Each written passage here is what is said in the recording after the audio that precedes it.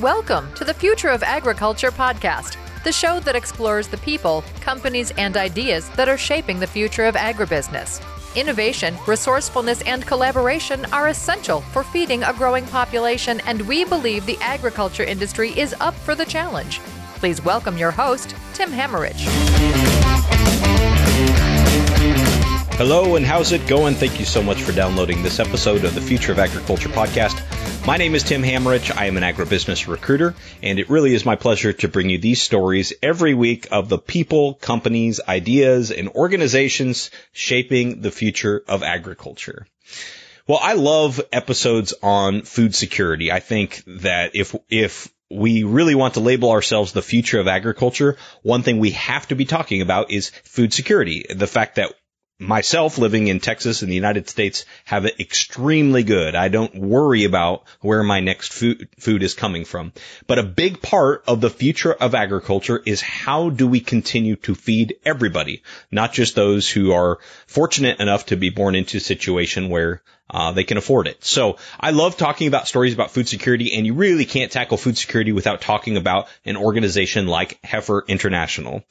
If you've heard of Heifer, you probably know that their kind of core central narrative, where they founded their organization and how they've grown is through individual donor like yourself or me can purchase an animal. Maybe it's a heifer, maybe it's a goat, maybe it's a duck, it could be all sorts of different animals. Purchase an animal that is given to a family, and that family commits to giving at least one of the offspring of that animal onto another family. So in that way, it's kind of a pay it forward model, and it's a sort of teach a person how to fish model rather than just giving them fish, where you're actually equipping them with the means to start supporting their family rather than just a way to get through the next meal. So I think it's really, really fascinating. I knew a little bit about Heifer. Really, what I just told you was basically all I knew about Heifer before this interview. So I got to talk to David Norman. David is the VP of Investment Program, Senior VP of Investment Program, at Heifer International. So he really gave me some good insights into the work they're doing, not just with that traditional model of what I said, but also they've gone so far as to develop markets so that when they provide these animals at scale, there's actually a market to support the product of those animals. So really, really interesting work. I didn't realize they're also into other commodities, not necessarily livestock based as well. So very, very excited to share this interview with you. Please enjoy my interview with David Norman, Senior Vice President of Investment Programs at Heifer International.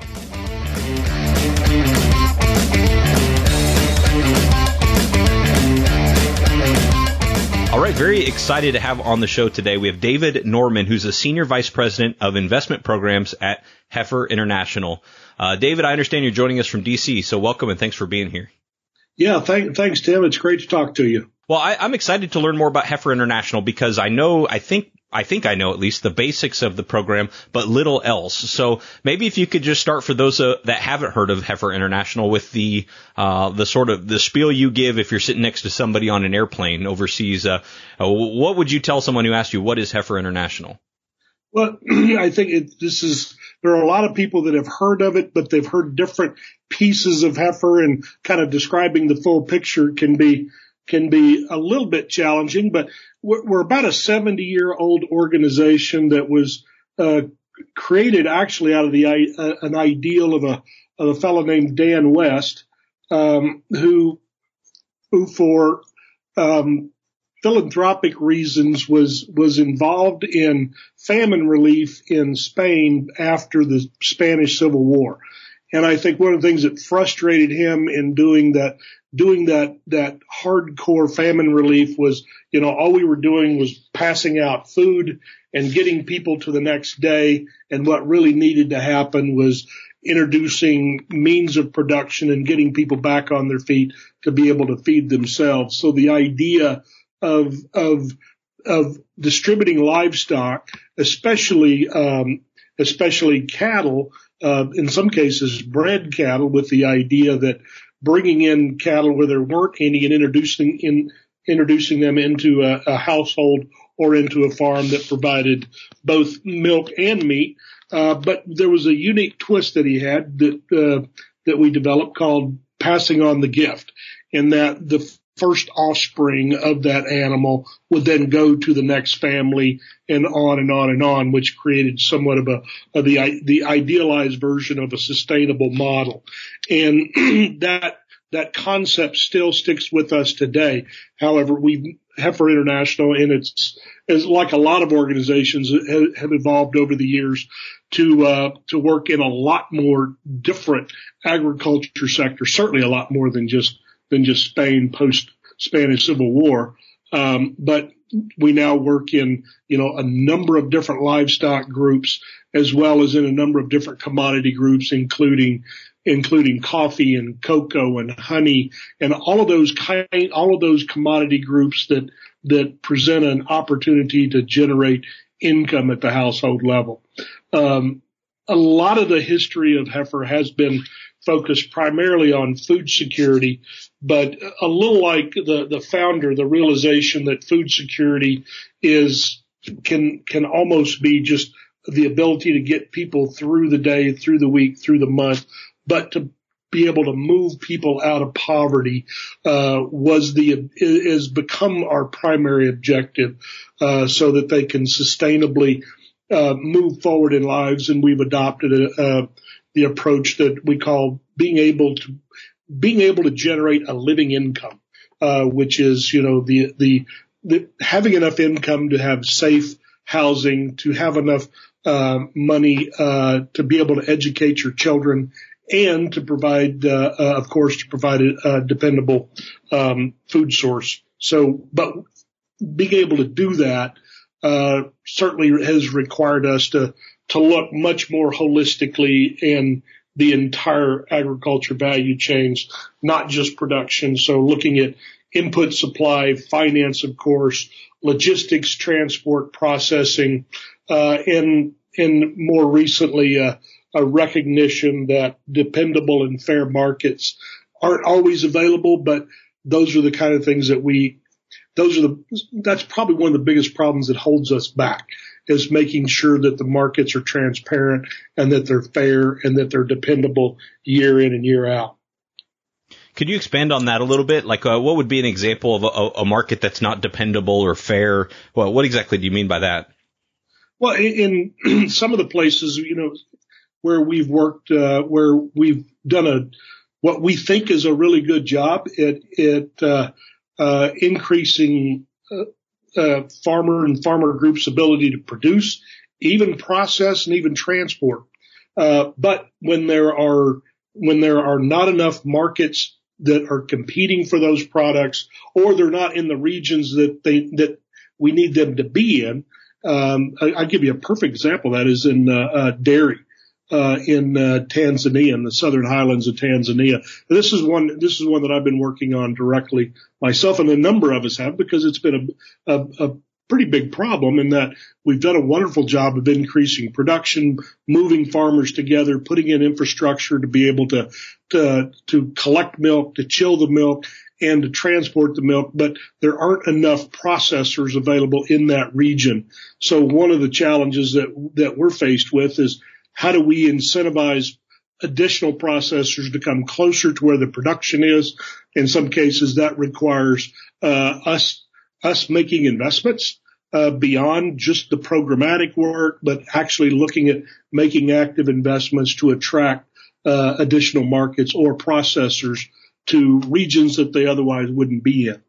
And there are examples like that in a lot of other places. I can use the example of meat goats in Nepal. The exact same thing exists there, where we work really hard at increasing the production standards, the speed of production in meat goats, but the markets are either immature or that they're not very transparent and there are too few of them. So in some cases, we're putting in some infrastructure that allows us to work at a larger scale, which attracts bigger market players. You basically want markets to compete for your products. Right. That makes perfect sense. So if I'm understanding correctly, the history and the core of the heifer international model is to, rather than just giving food, you would give an animal in maybe a dairy heifer, or in the two examples, use a dairy heifer or a meat goat animal that they can then breed. It can reproduce, or you can give it to them bred, and then they give up part of the offspring, but they keep the future potential of either milking the dairy animal or continuing to breed the meat goat. But then you run into this problem of where are they going to go with it as this happens at scale, right? And it sounds like maybe you're providing those investments so that the system can grow along with the production. Is that right? Yeah, that's absolutely correct. And I think one of the really important steps, and I think this is an example of one of those things that we do as kind of part of our DNA that we almost forget to talk about. That, a lot of what we're doing it at the community level. It's difficult to do this one farmer or one farm family at a time.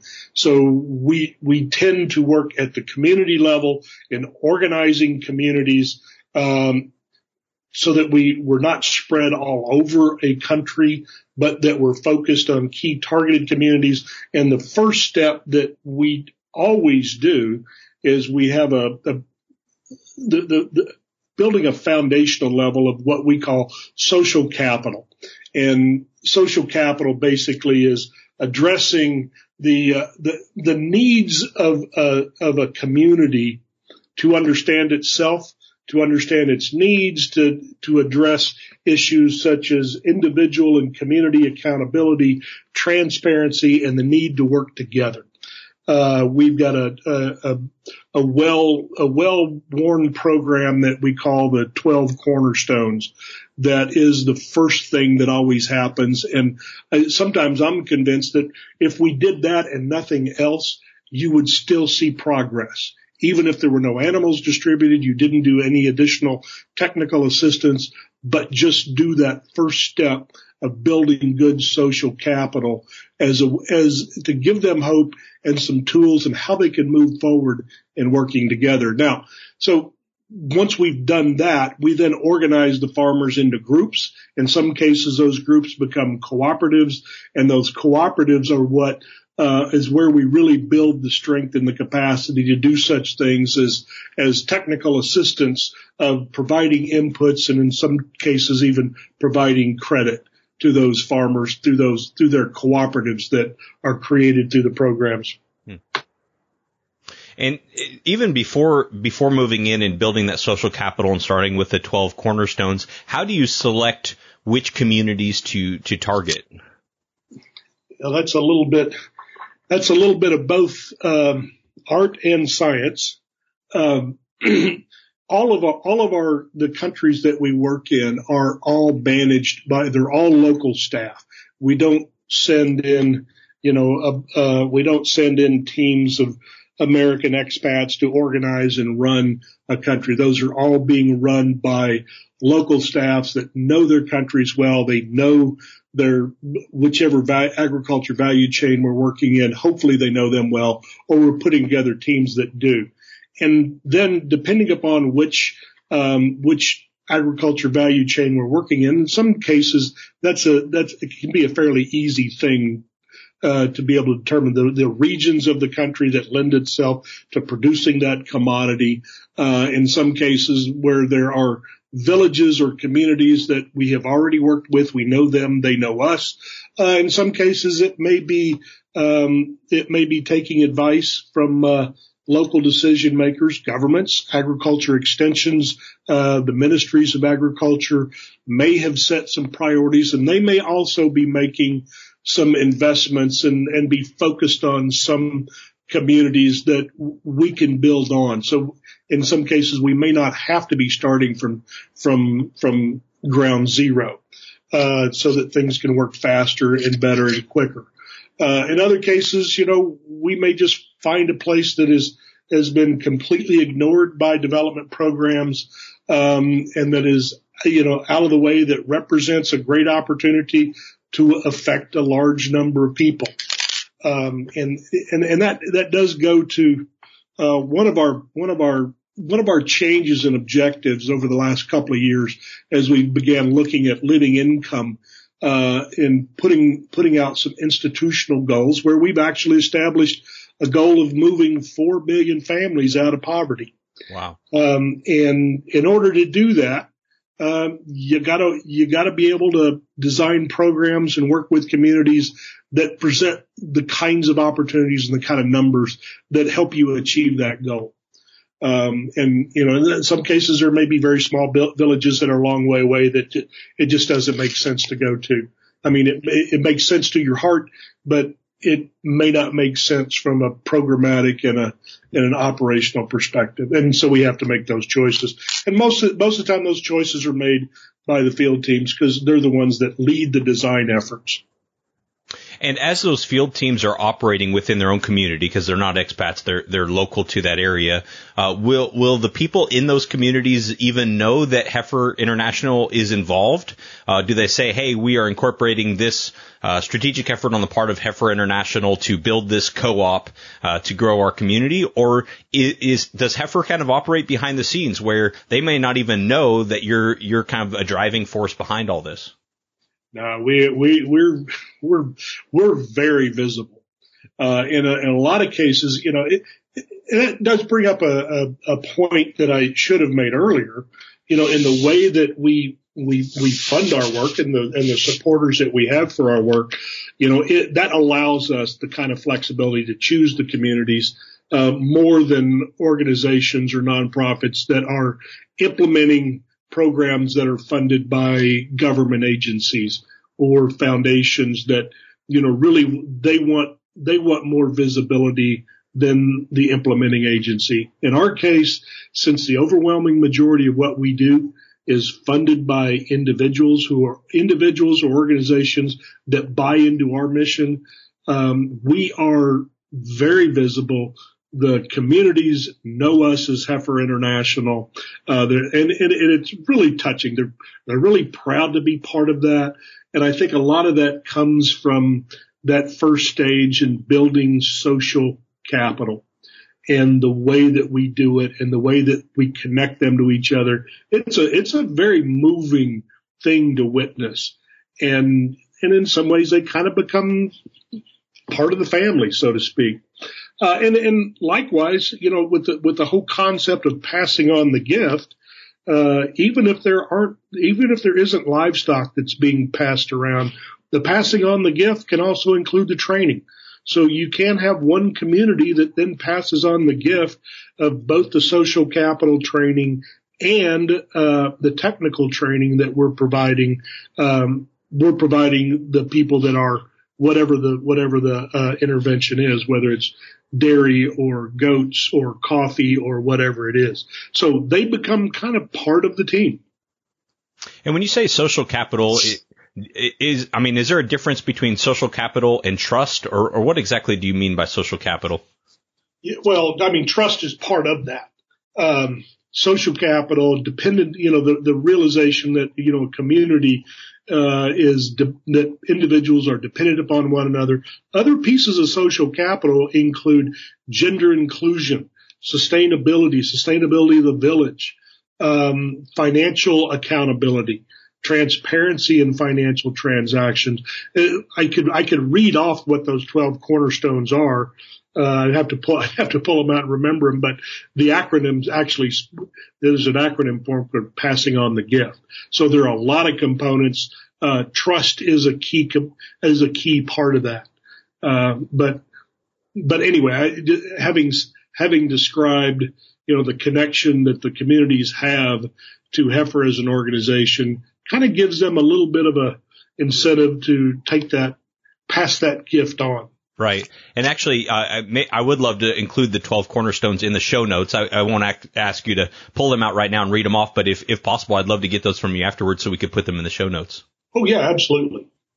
Well, I'm sure any worthy cause, results can vary based on the work you're doing out there. What are some of the challenges that can sometimes prevent or delay communities from prospering as a result of Heifer's work?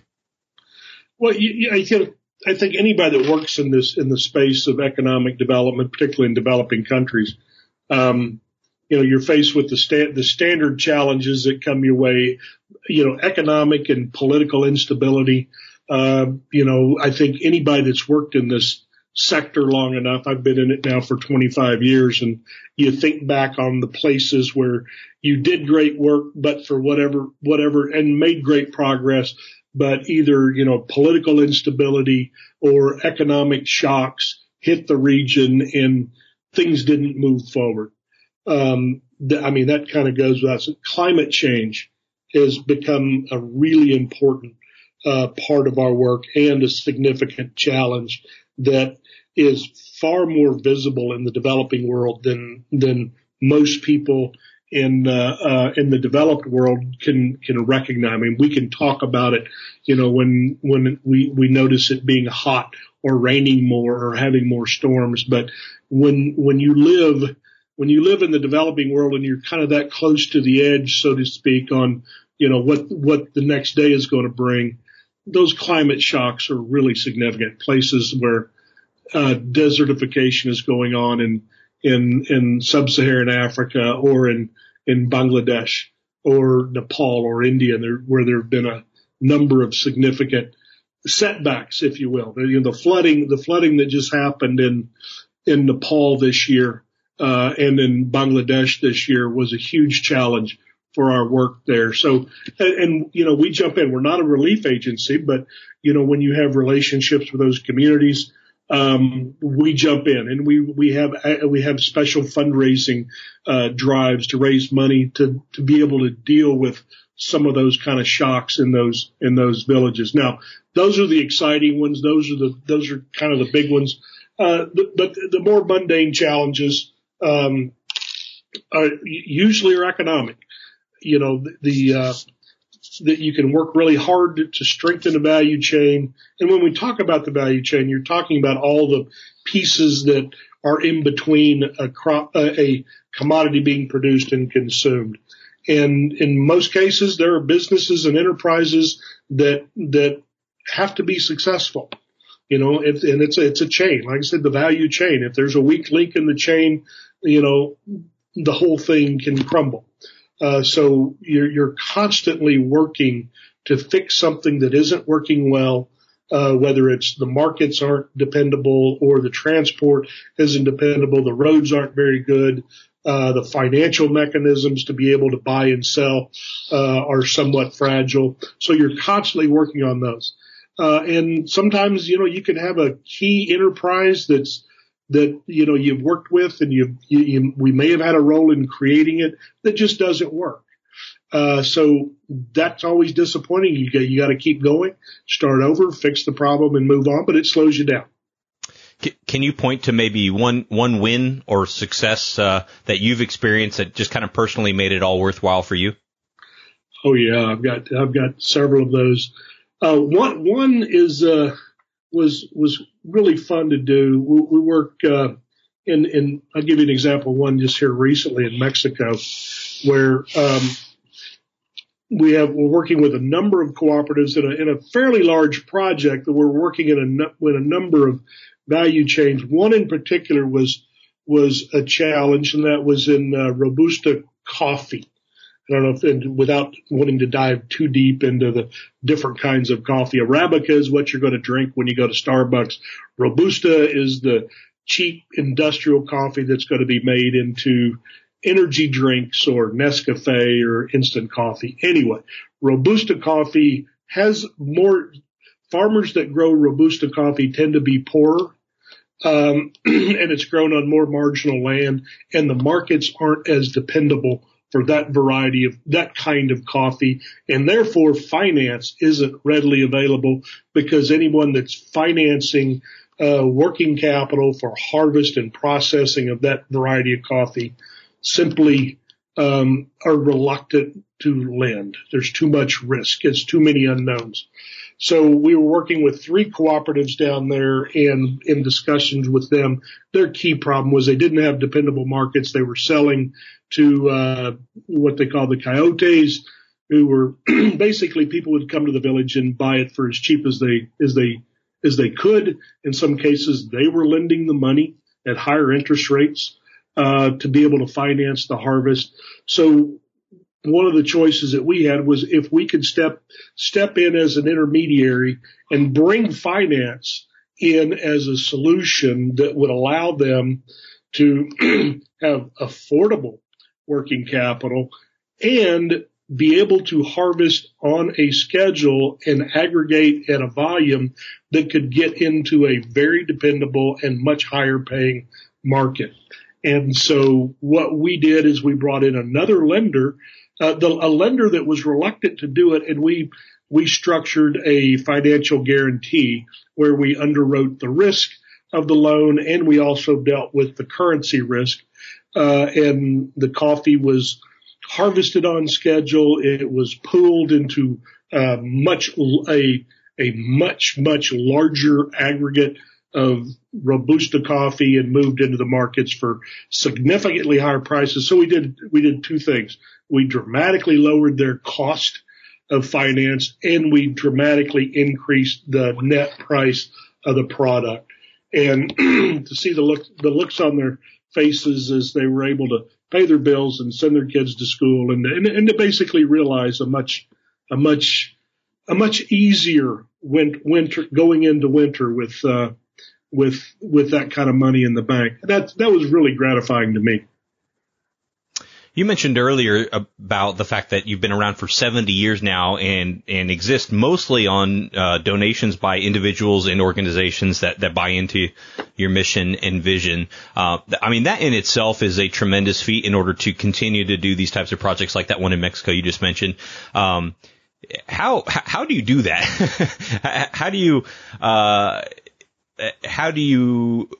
How are you able to grow the effectiveness of your mission so well, relying on those individual donors?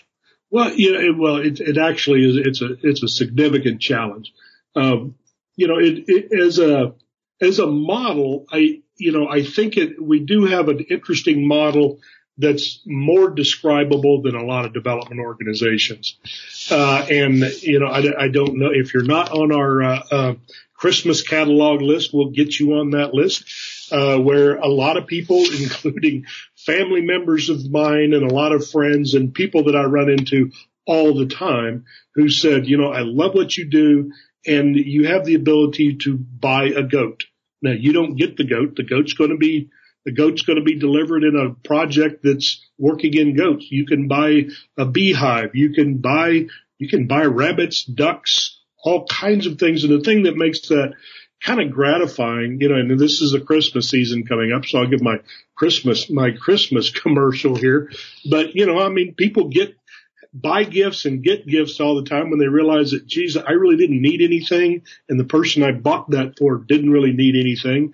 But when they open that envelope and go, wow, you really bought a goat in my name or a heifer in my name, and it's really going somewhere. I've got something that, in other words, it's something that makes people feel good. Now, that has its limits. So one of the things what we try to do is be able to leverage that those funds come in, allow us some intellectual and creative freedom to make choices about where we go and do things.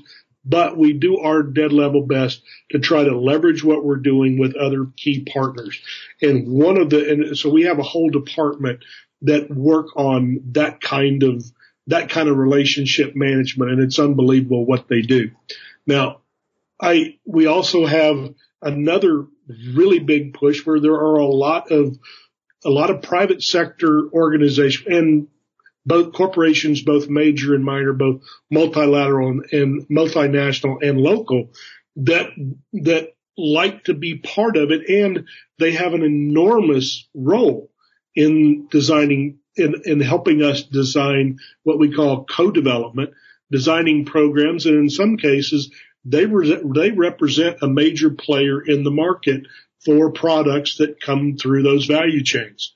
So having that creative freedom that comes from the individual contributions that allow us into the conversation with large multinational food corporations, that, in many cases they want to be part of something like this. And in some cases it just makes business sense for them to be part of this. So, I could go through the list of who those organizations are, but they include some of the big players on the world food scene, Walmart, Costco, Cargill, Elanco. That's just to name a few of the organizations that are part of our conversation, and in some cases part of our programs and our program designs. That's fantastic. And I know, stories such as the ones you've shared today are a big part of kind of spreading that message and showing the effectiveness. But I also know one challenge in the nonprofit world, especially in agricultural development, is basically proving your effectiveness through, monitoring and evaluating the effectiveness of your programs. Could you talk a little bit about that for those that are not in that space, to understand what you all go through to show that what you're doing is working? Absolutely. We actually have an entire department called Mission Effectiveness. The leader of the Mission Effectiveness team is in the C-suite, so to speak. We have a chief of Mission Effectiveness, and within that group, they are responsible for all of the strategies that we're developing as an organization. They're also responsible for all of the programmatic design processes, and therefore the identification of the impacts, how we're going to collect that data, how we analyze that data, how we digest that information, and how we make changes to our programs to improve our effectiveness. And it also goes a long way to help us communicate with the outside world about that effectiveness. That's something that our CEO, Pierre Ferrari, has been adamant on that since he joined the organization. It was through his leadership that we created what's one of I don't want to say the largest part of the organizations and programs, but it's pretty close to it.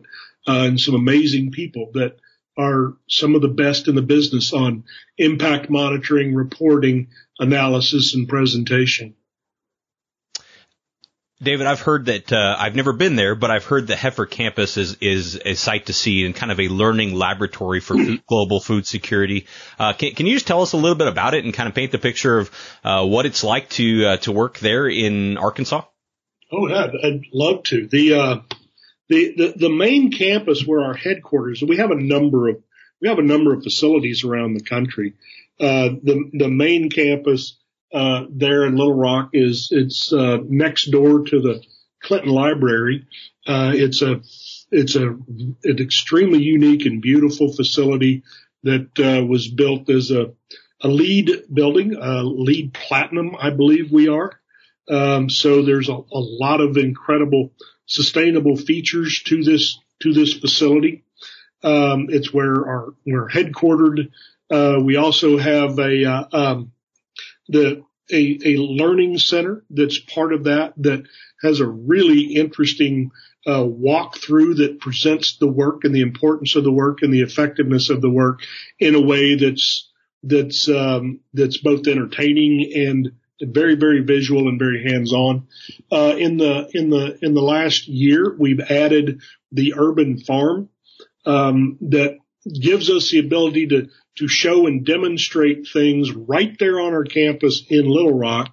That's like a small version of what we have on another facility, which was the original headquarters called Heifer Ranch. We actually have I think it's something around 1,500 acres in Perryville, which is about 45 minutes to an hour away from Little Rock in our headquarters.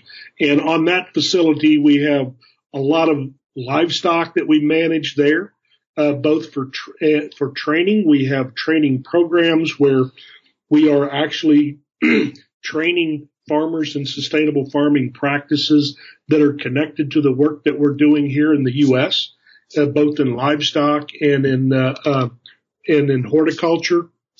And as a matter of fact, the ranch has now gone into the pig production business to support the forested hog farmers that are part of our grassroots co-op work that we're doing there in Arkansas.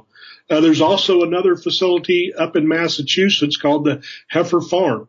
and that has a number of programs that have training programs, internship programs, summer camps, and the like. And all of these are intended, to give a hands-on experience to mostly youth, but people of all ages, in agriculture, sustainable agriculture, and the conditions around the world and why what we do is important.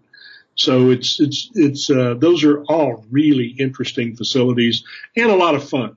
And I try to get out there as often as I can. And do you provide tours to the general public at those places? We absolutely do. All right. Well, those listening might be interested. Oh, at all three. Great.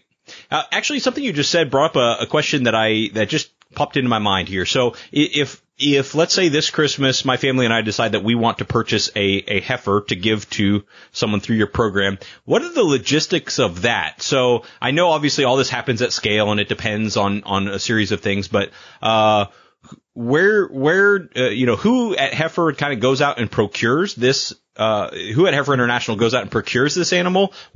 How do they make the decision of where to source it, and how does it physically get to the people? Well, I'm fairly certain that now all of the animals are primarily sourced as close as possible to the recipient. So it would, in the old days, and there's some great stories involving some real characters. There was a group called the Heifer Cowboys that, in the 40s and 50s they would buy mostly cattle. Here in the U.S., they would be loaded on ships. These cowboys would go with the animals to the country. They're offloaded and they're taken. Those are great romantic stories. That's not practical and cost effective to do.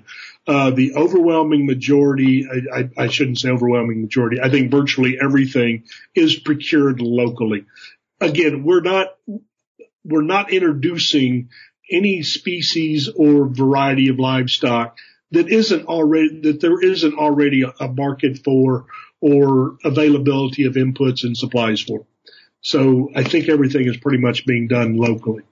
Okay, that makes sense, and that actually answers my next question about how do you make sure that the animal is genetically suited for that area, but actually that would solve itself if you're buying it as close to the location as possible. But I think that's really fascinating. And as I understand your job, part of your role is to determine how to sort of strategically invest the resources Heifer International has, most effectively. Can you tell us just a little bit more about how you view that decision-making process and what considerations come to top of mind there? Yeah, absolutely. Well, there's two really different things. There's one set of decisions about where we're spending our money to support our programs, and that's a much more institution-wide decision process where field teams design their programs, they propose them, we evaluate, and we choose.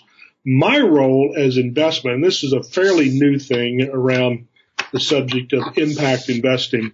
As we start looking, one of the key drivers over the last couple of years is this is all well and good, and we're making progress, but it's way too slow.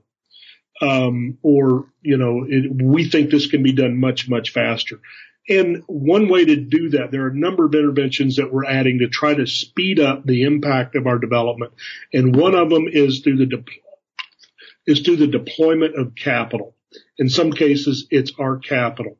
So I'll give you some examples. Like the example I've already described, the one in Mexico, where, we can sit back and say, wouldn't it be nice if a bank were to figure out how to lend to those Robusta coffee growers?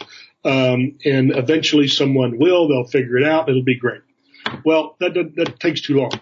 So my role is to work with the field teams to identify where we can make investments that can either leverage other capital, and to make it happen faster.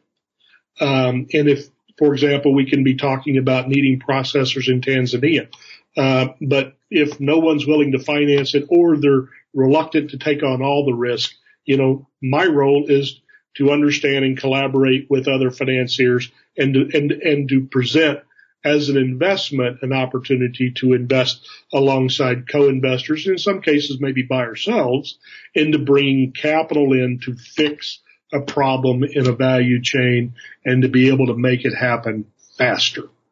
And as you look really broadly just at the future of your mission and food security in general, looking into the future, what do you see as the big challenges we need to overcome so that you all can realize your mission? Well, I think capital is going to be part of it.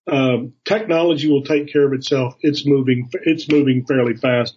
I think policy is going to continue to be a problem and an obstacle. That's both agriculture and economic development policies within the countries that we work in. Climate change is going to be a constant challenge.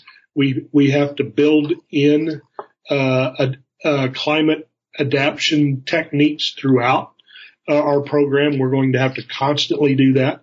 Some cases we may have to move some of our programs. We may have to change the commodity groups that we're working in some countries.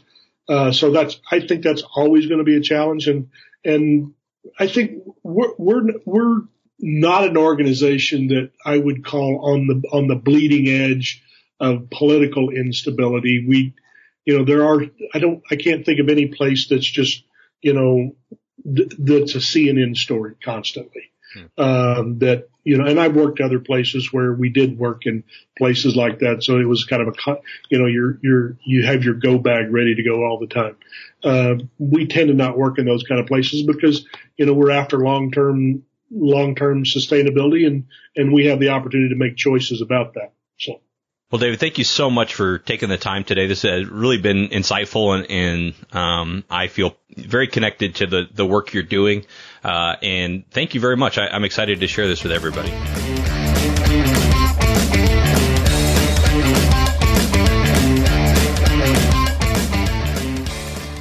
How cool was that? I hope you enjoyed that interview as much as I did with David Norman. It really gets back to the central thesis of this show, which is that agriculture is going to be the future solution to our problems and how they can solve social problems in addition to your basic problems of food, shelter, clothing, natural resources, that sort of thing. So anyway, I really enjoyed that. I hope you did. I want to give a shout out here to the Farm and Rural Ag Network, which we are a proud part of. You can learn more about this show and other shows in the Farm and Rural Ag Network by going to farmruralag.com. Also, I want to give a shout out to those of you who have been kind enough to leave us a rating and review. Really does help spread the word about this show. The latest one here is from Matt Westerhouse. Matt, thanks so much for leaving this review. He says, powerful content and guests. Thank you, Tim, for bringing such influential individuals and content to the masses.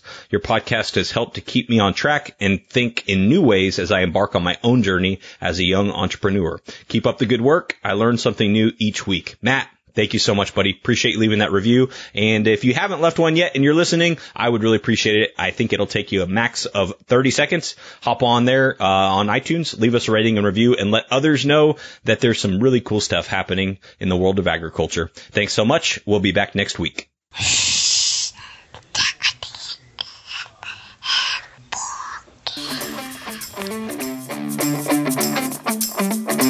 Thank you for listening to the Future of Agriculture podcast with Tim Hammerich.